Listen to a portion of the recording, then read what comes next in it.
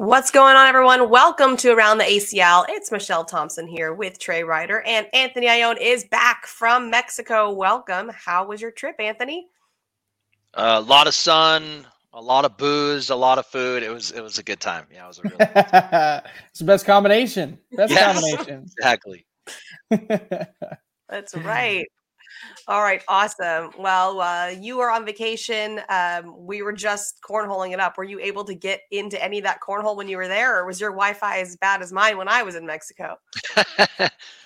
I got some in, but yeah, most of it was it was nice the way my travel home was. It was during all the live feeds over the weekend, so I was able to tune in quite a bit.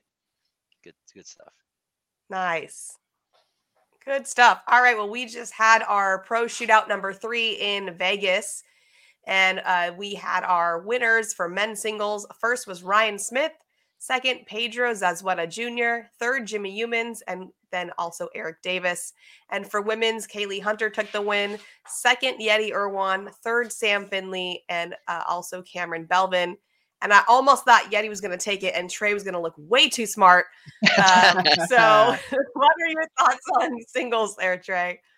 Yeah. No, I thought I was going to be really smart because somebody walked up to me. I think it might have been Mike. He said, who are you looking at in singles and doubles? And I said, well, in women's, I really like Yeti. And in doubles, I like Birchfield and Rawl. So I was looking awesome until the finals, and then just fell apart.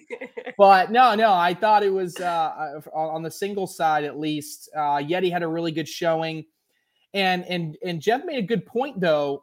We dramatized on purpose Rosie's kind of path last year, that she made it to 5 broadcasts losing in the singles or doubles. Well, now Yeti has that same feat. Now, it hasn't been as focused on as Rosie's was, but you almost start to have the same level, same conversation of, is this in Yeti's head, right? And is this something that she's stressing about? Because going up to it, she's one of the best players. I mean, she beats Sam pretty good. She comes back, and I don't know. That's something to look out for. But ultimately, I think Kaylee just kind of finally played to her potential, and she closed, which was really, really good. Was proud of her there. Ryan Smith on the men's singles side. I don't think a lot of people would have guessed that Ryan would have been the first player to qualify for the shootout championship in both singles and in doubles.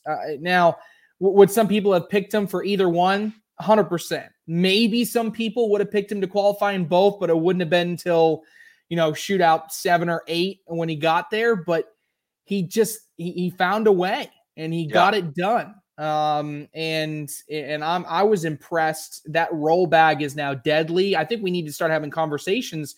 Does Ryan Smith have a top 10 roll bag now? I mean, I think it'd be tough to label him a top 5 roll bag, but certainly he's been throwing it really effectively, and timing wise has been really strong with it. So kudos to Ryan Smith. I was impressed by him. Jimmy Humans makes his 2nd straight broadcast. Eric Davis does the same. I think we're starting to see, a lot of these dirty style players making their way onto the broadcast court. Some of them getting it done, some of them aren't, but certainly impressed with Jimmy Humans. I feel like the way he's playing, he's eventually going to get one of those shootout wins. It's just a question of when, but ultimately, Kaylee and Ryan, the pretty people steal the day. Pretty people steal the day in singles. So. That's awesome. looks good on TV. Yeah. Anthony, what do you think?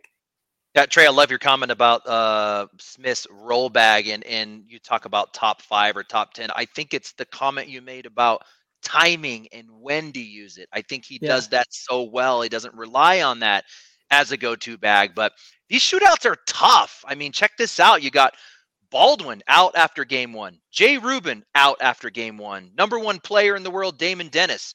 1 match. He's done. Mark Richards, done after game 1. The single elimination limited rounds are so tough. But yeah, if we kind of talk through the men's singles, I feel like Eric Davis is really improving here in the back half of the season.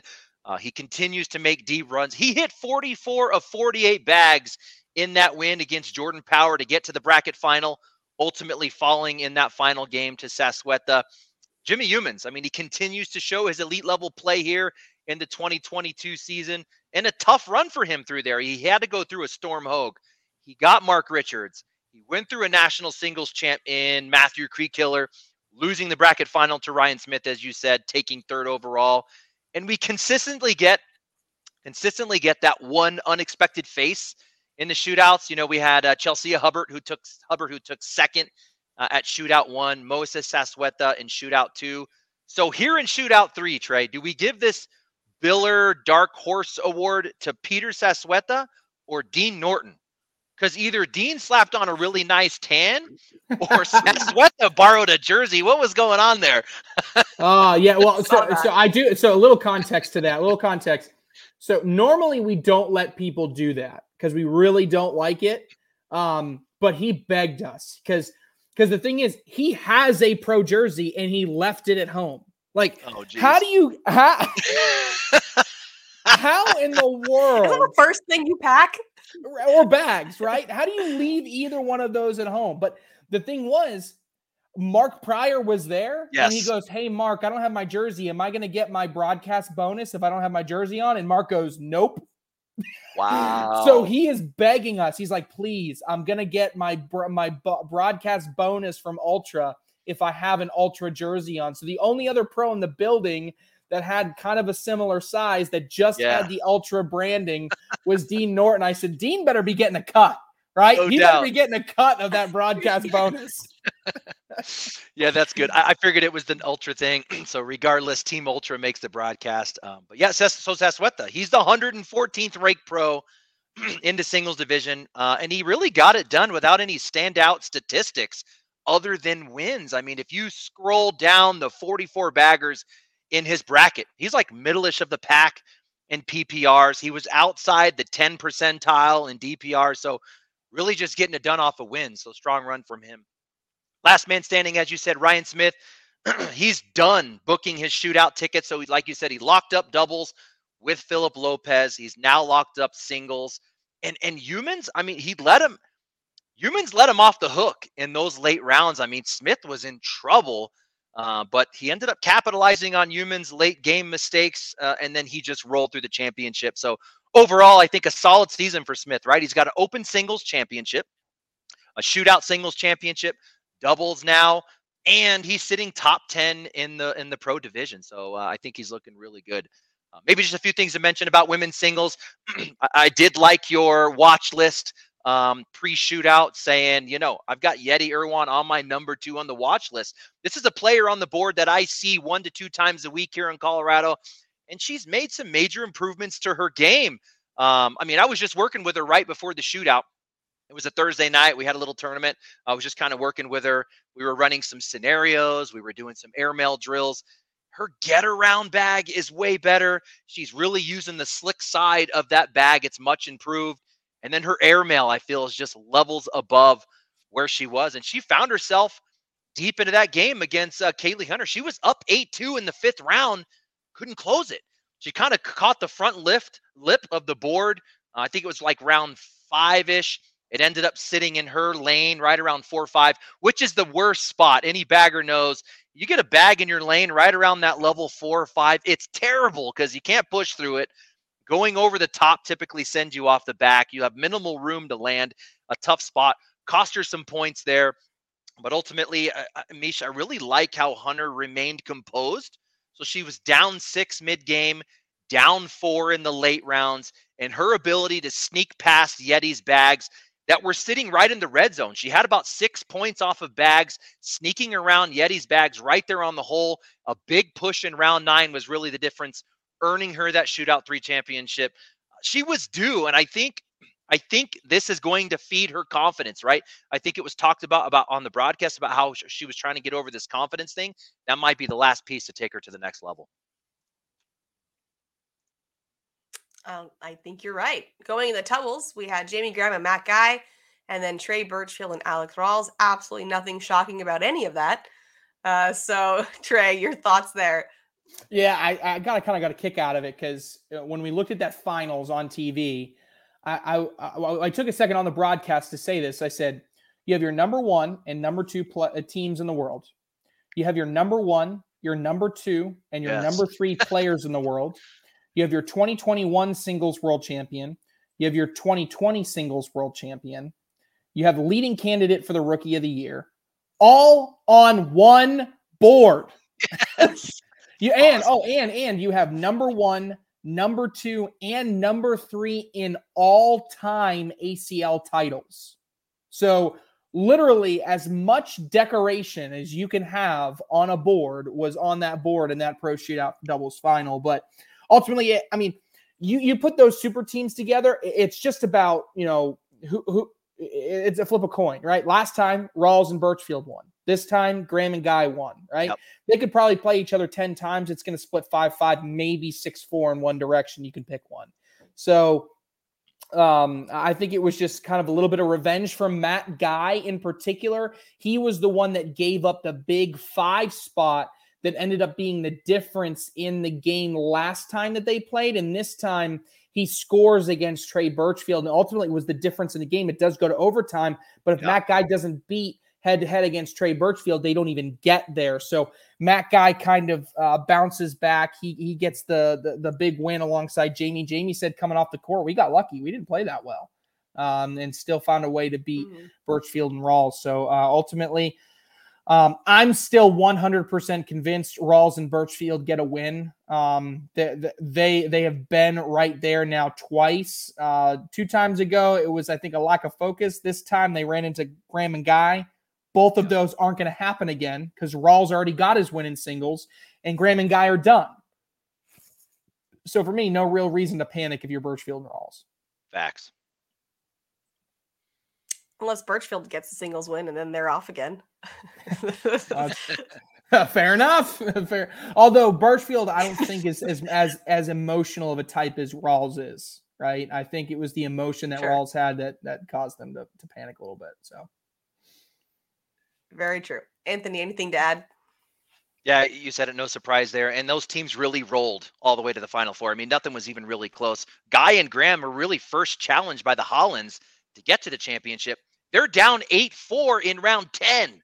So they finished with 4 points in round 11 and 2 points in round 12 to get the dub. And check out how close that match was. 48 total bags thrown from the team. It was separated by 1 bag. Guy and Josh Holland missed 2 bags the entire match, so they kind of washed each other out. Graham missed 1 less bag than Derek to lock up the win. But then on to the championship. I mean, you can't ask for anything more. I mean, I was loving this. Final round, tied at 6s. Tied at 6s, by the way. We're typically we're talking about these games to 21, and you're in this final round. It's 6-6 in round 12. I mean, you got to love that. But Guy and Birchfield, they double bagged there in the final round at the end of regulation, goes into sudden death. Rawls throws a bag way left, and then he throws one right, and he kind of tried to manufacture some points, missed his block, really making the scoring round easy for Graham Misch. Graham now joins Ryan Smith as the only 2 players booking that ticket to both singles and a doubles shootout championship. I did want to say one more story, okay? You have number 1 seed out of Rounders and number 2 seed out of Rounders. Matt Guy, Jamie Graham, Trey Birchfield, and Alex Rawls. Okay? No big deal, right? However, let's go back to Rounders. And I know it's Rounders, but let's play the what-if game. What if Jamie Graham and Matt Guy are not the number 2 seed? What if they end up on the same side as Birchfield and Rawls? Does that end up the same way? If they end up on the same side, it means that they don't get to the finals. Well, Trey, why are you asking this? Just quit playing the what-if game. Tubby and Tice Cobb were up 17-0 in round number 5 against Jamie Graham and Matt Guy. What? They were up 20-14 in round number 10, and Matt Guy scores 7 against Tubby Cobb to win and clinch a number 1 or a number 2 seed coming out of Rounders for that qualification. If Tubby Cobb does anything except give up 7 or more points in that last round, we're probably talking about Matt Guy and Jamie Graham playing Trey Birchfield and Alex Rawls earlier in the day paving way for somebody else to make a final. And would that have made or played a difference? I don't know.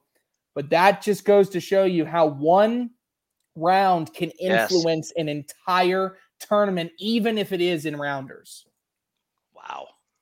And you know what the worst part was? Make them feel bad. You know what the worst part was? At 20-14 and round number 10, I was watching the game in person and walked away. Oh. I didn't even see the end of it. And I walked over to the director's table. I walked over to the director's table or looked at the standings. I said, they put that game in wrong. And they said, no, they didn't. They scored 7 in the last round. I said, you have got to be blanking me. You got to be blank me. Right. I mean, just that is awesome. Mind-blowing. Oh my goodness. Well, that's so sad for the Cobs, but they'll have to get them next time. All right, let's go ahead and bring Mike on for Morton Corner. Welcome, Mike, to the show. What do you got for us today? Hey, guys.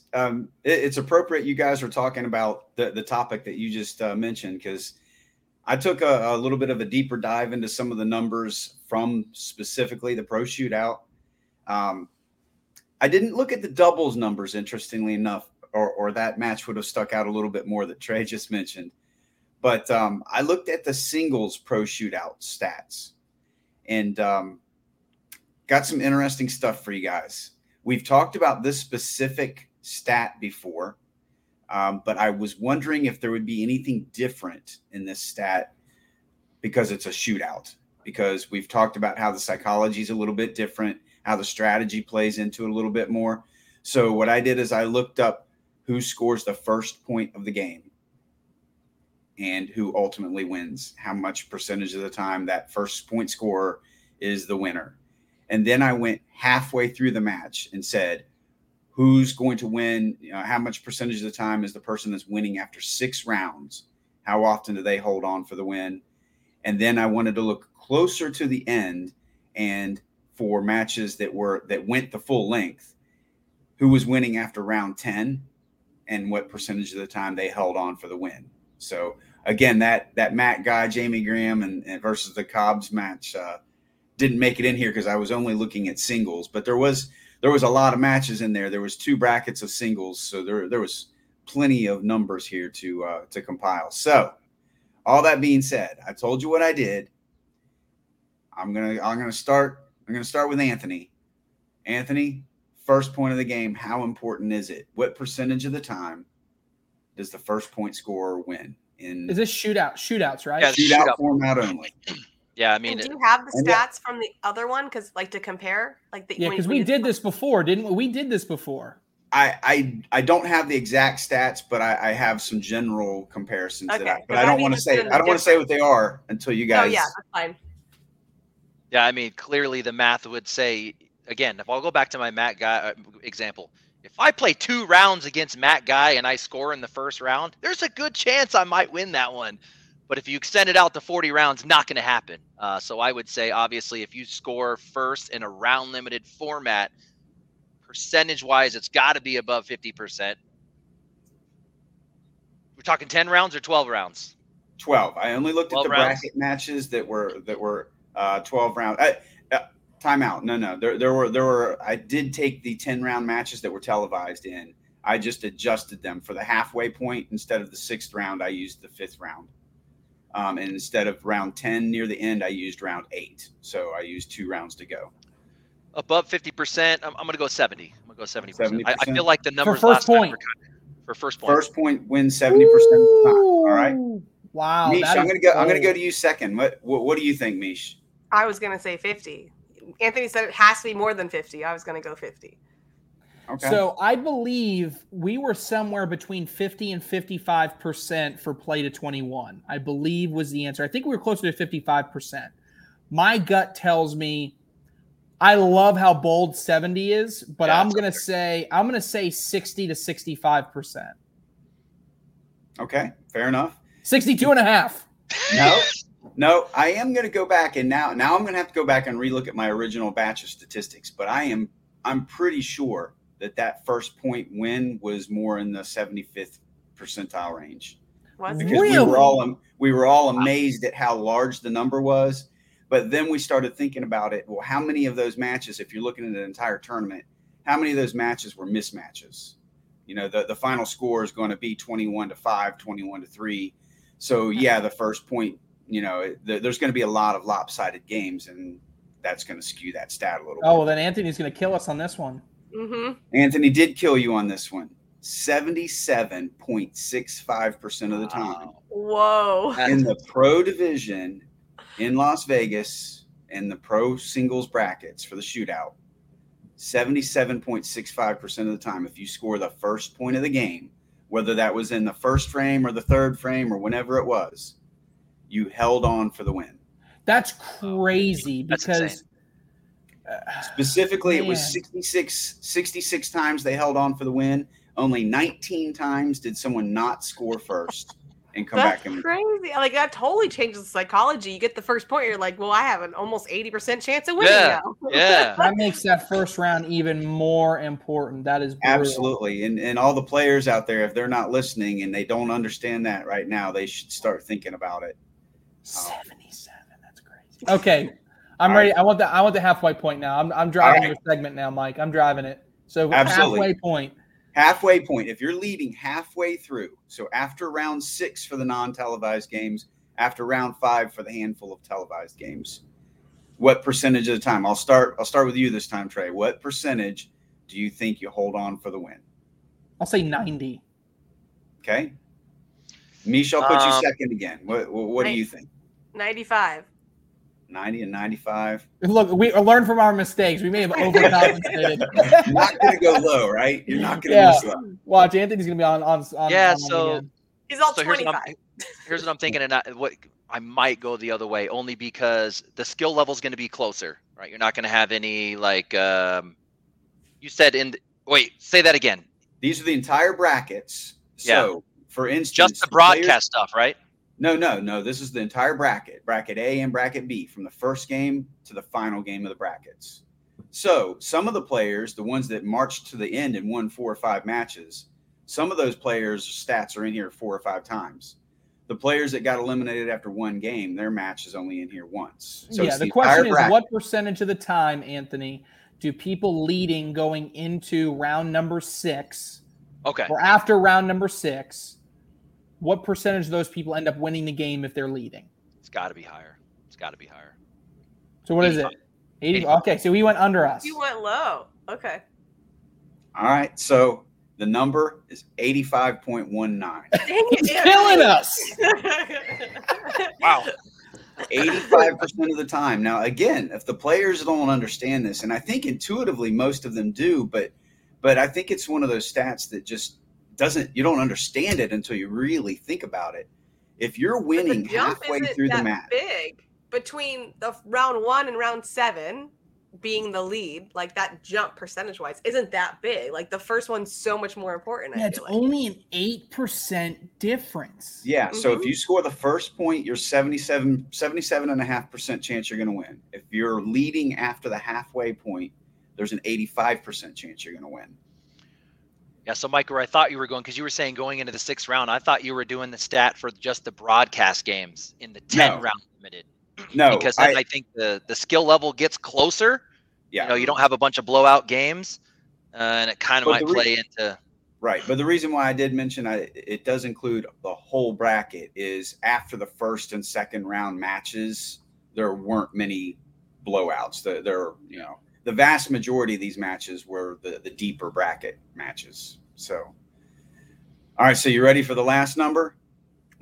I guess Anthony is. If you're playing now, okay. This is after the 10th round if it was a 12-round game, or after the 8th round if it was a televised and it was only a 10-round game. So 2 rounds to go. If you're leading, what percentage of the time does the pro hold on for the win? This is Mish. I'm going to put you on the spot. Mish. Well, and I'm trying to learn. I'm going to go 87. 87? All right. I'll stick with 90. I still think it's 90. Yeah. I'll go 92. Yeah, that seems about. Okay. The answer, y'all are right. You've learned this by now. You're all in the ballpark. It's actually almost 86, 85.94. So it doesn't change very much at all. This is so weird. Point to near the end. You So gotta it get goes the from first point. 85.19 to 85.94. So it is exponentially more important to score first. Yes. Yes, there you go. Lesson. That's a good. You're getting most of your curve at the beginning, and then it kind of flattens out. Yep. Now again, I remember us going through this before when our minds were blown on that first point statistic. It's important to remember, why are you scoring the first point?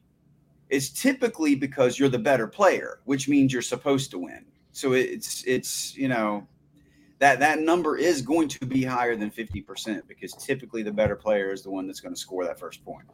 I want a new one. Okay, go ahead, Anthony. Oh, I was just going to say, Mish might jump in and say, that there's some psyche going on there, that you're down in a round limited, and all of a sudden you have a handicap of some sort. True. I'm sure that comes into play to some extent. Well, especially if because you're saying first point scored, right? Because that could theoretically be in round 4 or 5, right? Correct. I mean, I think almost every game it was round 3 or sooner, but yes, it could have been the first round, second round, third round. It was just whoever took the lead first, they held on 77% of the time. Now, that's not to say there weren't some lead changes in some of those games, Sure. But ultimately that's just the way it shook out. Yeah, and one thing I was just about to ask was, I want to know who went first, what that percentage was. It just went first, but I don't think you can track it. Yeah, I don't think that's Who has something first that's bag? Yeah, because that's not something that's tracked. What do you mean? Isn't it on the bag tracker? No. You can't tell So who normally, throws because you can't tell who throws first in the first round. Obviously, every subsequent round, you can say, well, this person, the last round somebody scored, so that person must be going first. Oh, I see what you're saying. Yeah. The one thing that they do track is which set of doubles players goes first, but you don't know which individual goes first. So, that's an interesting thing. That I'm going to use that on the broadcast, Mike. You just give me a usable statistic on the broadcast. I love that. Nice. Outstanding. That's awesome. All right. So that's our deep dive into the numbers from the Pro Shootout. Okay, Mike, and you owe us the other numbers for comparison. Okay, yes. Well, I'll go back and dig those up. They were on one of the earlier broadcasts, but I think they were very similar, which is a little mind-blowing to me. I thought the numbers would be a little different for the shootout format. I'm literally texting Jeff McCarriger right now. Cool. All right, Mike, thanks so much for that. We appreciate you. All right, guys. See you next week. See you, Mike. Thanks, Mike. Let's keep it going and talk about the Open that happened right after the shootout in Las Vegas. Level 1 singles. Fisher Hamilton took first, our very first non-pro to win an Open. So big feat for Fisher, also a young 16-year-old player. Second, Mark Richards. Third, Alex Rawls and Tanner Halbert. And for doubles, Jason Rubin and Jordan Power finally get their win. Cheyenne Renner and James Baldwin, Alan Rawls and Trey Birchfield, and Mark Richards and Philip Lopez. Those are all of our winners for the Open. Trey, what do you have for us on the Open? All right, Fisher Hamilton officially ruins my prediction. He ruined it. Soiled it right at the end, too. And I was so confident going into these Pro Shootout Open combos that it was not going to happen. But the kid was unbelievable. Those cuts, I couldn't, every single one of them I couldn't believe. A death by 1,000 cuts, but I mean, it was just like, it was unbelievable. There was that, I saw that one bag against Mark Richards. It just went up and fell. I mean, it was just unbelievable. There were so many different impressive things to go through on his game. But he had immense control over that. And his roll bag almost, again, Anthony's the expert here on exactly all these different variations. But to me, it looked the most like a wheel bag that I'd seen. I didn't see very many wheel bags, Anthony, where it's almost completely vertical when it goes over. But so many of them looked like they were wheels when they were kind of going over that bag. So that was, an interesting, way to look at, Fisher in particular. I love to see Mark Richards there. Mark Richards was, just a few points away from joining Alex Hicks as the only player winning 3 Open singles events. So he came really close. I was going to argue, you could argue that he's having just as successful as an Open season as Alex Hicks if he gets that done. Obviously, he doesn't, though. Great to see Damon Dennis go back on a dominant run. I didn't really get to see him much per se on the broadcast court, but obviously when you look at statistics and who he's beating and wins, that obviously means a lot. But ultimately the day was Fisher Hamilton's, at least in singles. So kudos to him. He makes a really strong case for the pro division next season, and is moving his way up the ranks. So kudos.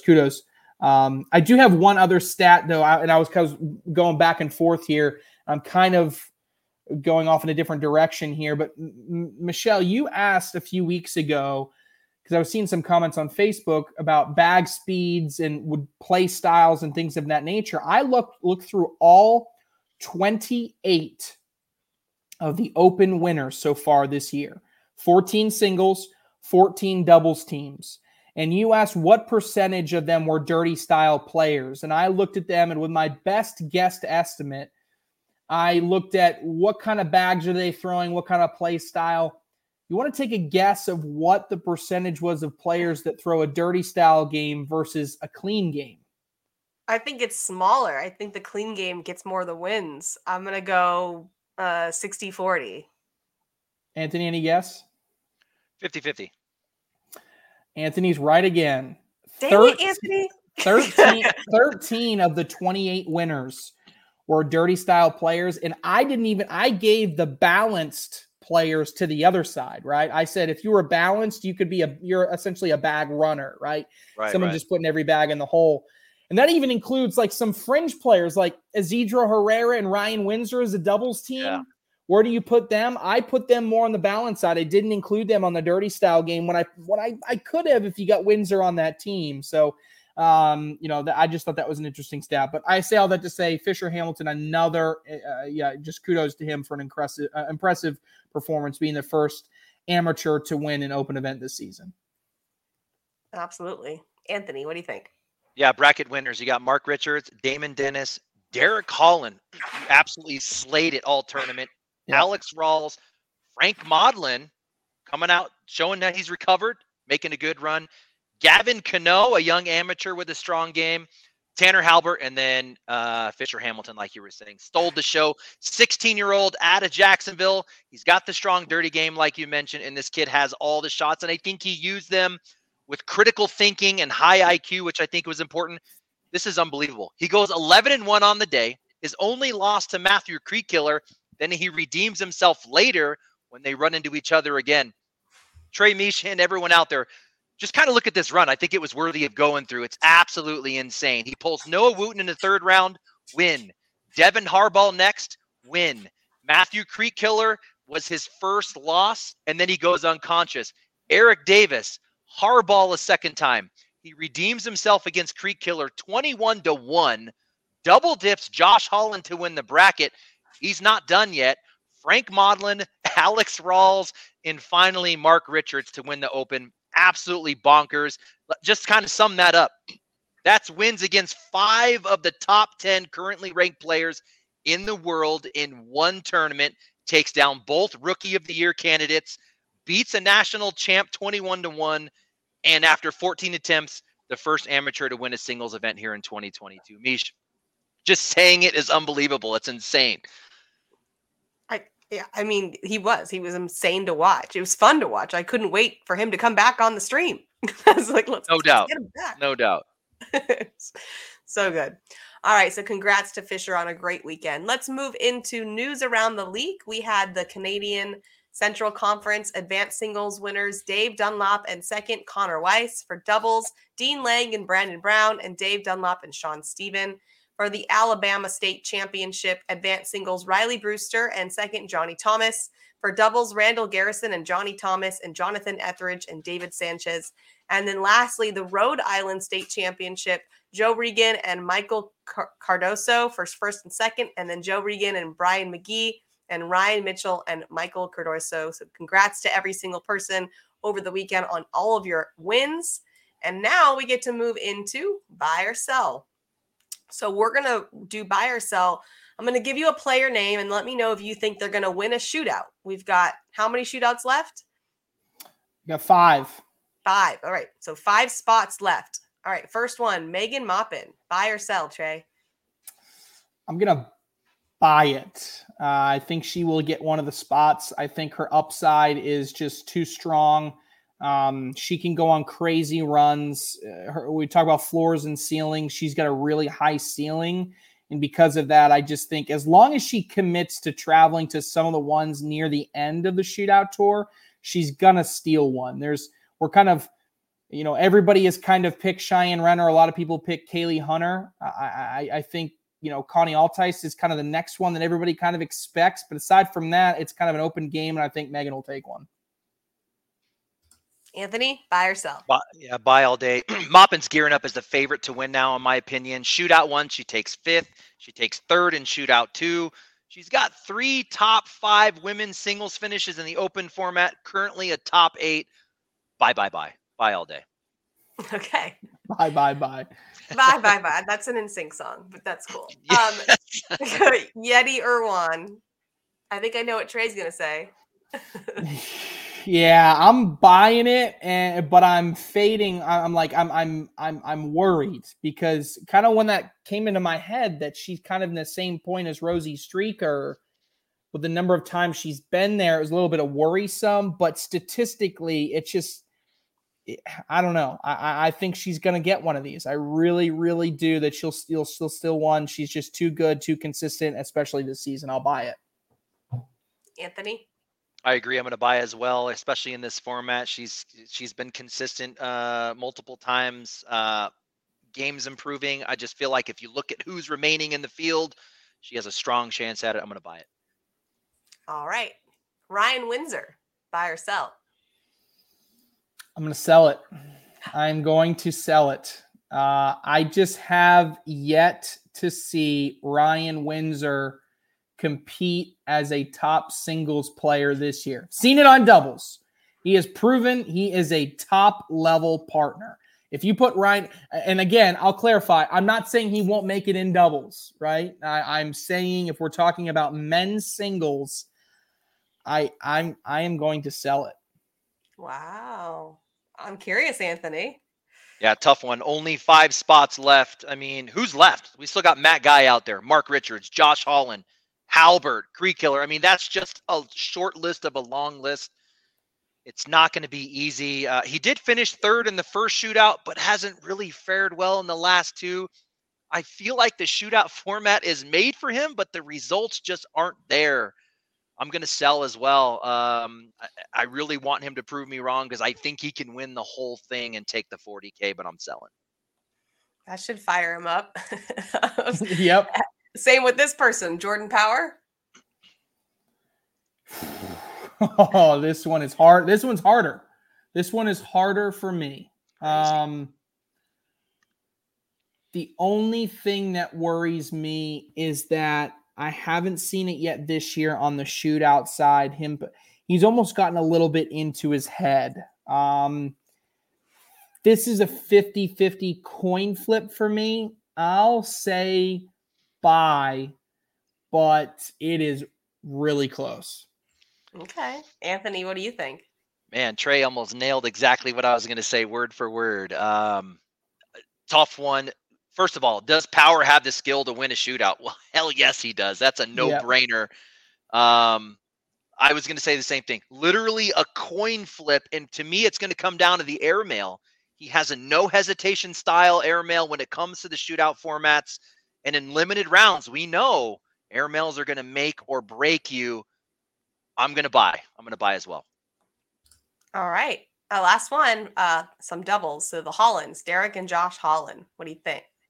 I'm going to buy this one. This is an easy buy, actually. I was surprised. I said, I have no problem admitting, I said last week, I was very nervous. I thought they were going to be a team that when they faced adversity, they were going to, just fall over and collapse. Well, I didn't really see that from Josh Holland as well. Josh Holland lost a close one.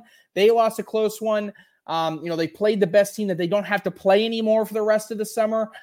Unless they only go to like one more and get unlucky or something like that. If they're committed to going to 2 or 3 more, I just feel like the Hollands are just too good, especially with how Derek Holland played this last weekend. I buy them. I'm pretty confident in it as well. Okay. Anthony, you confident as well? I'm confident until I think about attendance. If I look at it if I'm correct, they've only made 1 of 3 of the shootouts. I could be wrong. Yeah. And then we're going West Coast a little bit. That's a coast to coast travel for them. So that's what has me selling. I just don't think they're going to make, there's only 5 left. If they only make 2 or 3, that really puts them at a disadvantage. I'm selling only based on attendance. Yeah, I guess unless they go to the very last one and a lot of people are gone. That's right. Well, That's keep right. in mind, where's the last one? The last one's at Spencer McKenzie's, Cali. and everybody's going to be there. Cali, yeah. Yeah.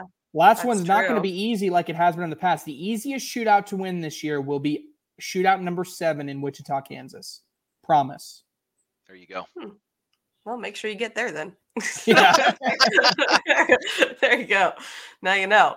All right, let's go and look at our current standings right now. We'll start with pro singles. Right now we have Jamie Graham in first, then Alex Rawls, Matt Guy, Mark Richards, Josh Holland, Tanner Halbert, Matthew Creekkiller, Damon Dennis, Doug Zaft, and Devin Harbaugh. So those are your pro singles top 10. What are your thoughts, Trey? Yeah, so really big picture wise, I almost kind of like to say, what did we expect coming into the season, right? I mean, who did we think was going to be our number 1 player in the world? You know, obviously, I think the biggest shock there is where's Trey Birchfield, right? Yeah. Trey Birchfield is not in that top 10, and I think that's a big surprise to people. Jordan Power's not there either. There's another player we thought would contend, but his was kind of flight related. Okay, who's our shock, right? I think it's still a shock to me that Alex Rawls. How many times do you get someone that is as advertised, right? We kept hearing from people, he is amazing, advanced singles world champion. We said, yeah. Wait till he gets into the pro division, right? And he gets into the pro division, and he's completely legitimately top 3 player in the world right now. I think we're not surprised about Matt Guy. Obviously, the other surprises to me are some of your rookies. You know, Matthew Creekkiller and Mark Richards were the 2 breakout players that really surprised a lot of people. Tanner Halbert, not a shock. Devin Harbaugh, not a shock. Damon Dennis. It's almost like you're surprised just how consistent Damon Dennis is, right? That's the only reason you're surprised, is because how he continues to be as consistent as he is, given his play style and his ability. So I really think the surprise of the year for me has been Alex Rawls. And I think, and I'm talking more personally for me, I could say Mark Richards, and yes, and I could say Matthew Creekkiller, yes, but I just didn't know them, right? I thought I knew what I was getting with Alex Rawls, and I was just flat out wrong about it, which I think, to me and my personal opinion, makes it that much more impressive. Well, and you gave that stat earlier about the different style of players and how many wins they have. But if I'm looking at this top 10, I'm not seeing a whole lot of dirty style players, right? Devin Harbaugh, Matthew Creekkiller. Yeah, that's really it. That's really it. Really it. 2 of the top 10. Yeah. So that's interesting to look at. Anthony, what are your thoughts on the top 10 for singles? Yeah, I mean, we really didn't know where Jamie Graham and Matt Guy were going to land with their finishes from last season. Overly impressed, specifically how Jamie Graham has come out this year. He said he was back. He said he was going to do it. I love the follow through, basically doing what he said he was going to do. Alex Rawls came out slow at the beginning. You know, we were talking about, is Alex Rawls really the doubles partner or the player that Trey Birchfield thinks he is? Overly impressed with how he's turned out.